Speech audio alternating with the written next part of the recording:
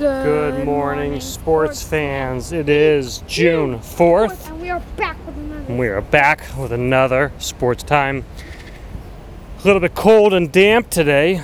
June 4th. Like, and you do ever hear the thing, June showers bring July flowers? Exactly. That's not what they say. I've never heard of it. No. Or Unacceptable. May showers bring June flowers? Is it like, yeah. Just doesn't make sense. Simply messed up. All right. Simply. Well, in this messed up world, one thing we know is sure. One thing that we know, like clockwork, is there will be Warriors and Cavs in the finals. Leo, what do you make of this series now? We're 2 games in. It's 2-0 now, and LeBron's got to make a major comeback. I know I said he might win. I think he's going to at least win 2 games, but I've changed. I think he's at least going to win 1 game, and I think Warriors are going to take it home. But then, here's the question. What do the Cavs do if LeBron James leaves, which he probably will? First off, the free agent market is great this year, and I have 2 people that I think those teams should sign. If they don't, of course, the teams can re-sign them, like if they go. All right, here's the first one. Marcus Smart, the Bulldog, he's asking for $14 million, but I think if you give him a chance to develop, he'll be a great NBA player. He can lead your team at that point guard position. He's tough, he's big, he's physical. He'll get it done for you. If Jabari Parker does not get signed, I think him with Marcus Smart would be a very good combo. I think it'd be very tough to beat.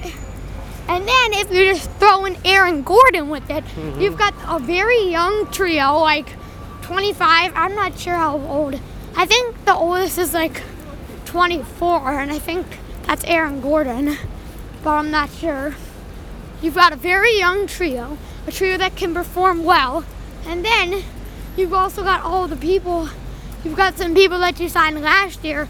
The 2 of them are filling in the other positions, and the rest on the bench.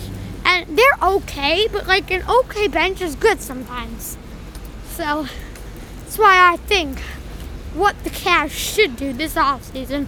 And then, but now, where will LeBron James go? Right. That's the question. What do Does you he think? go to the Rockets and be paired up with CP3 and James Harden? I think not. I don't think he wants to go to the West Coast. I think everyone likes him on the East Coast. But it would just be too powerful, and I don't think it would actually be that good for the Rockets. I feel like Chris Paul and James Harden, yeah, they go pretty well, but like LeBron James, both of those people, all 3 of those people want the ball a ton, and I don't think you're going to be able to give them the ball a ton.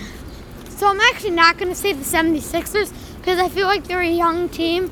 They need to develop more. Then you can try.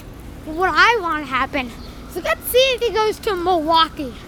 We get Giannis Antetokounmpo, the Greek freak, which a lot of people cannot pronounce, but I can. With LeBron James, creating a monster combo of both strength, height, speed, and weight, sadly.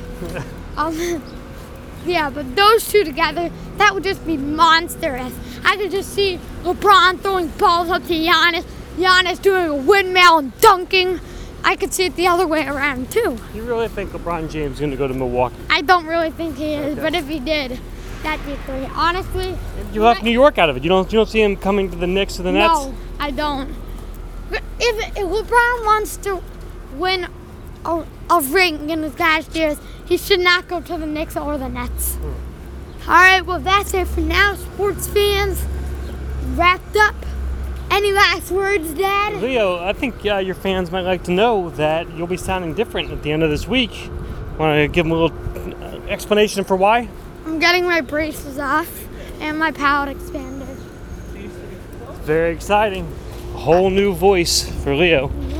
All right, sports fans, we'll catch you tomorrow. Goodbye. Bye-bye.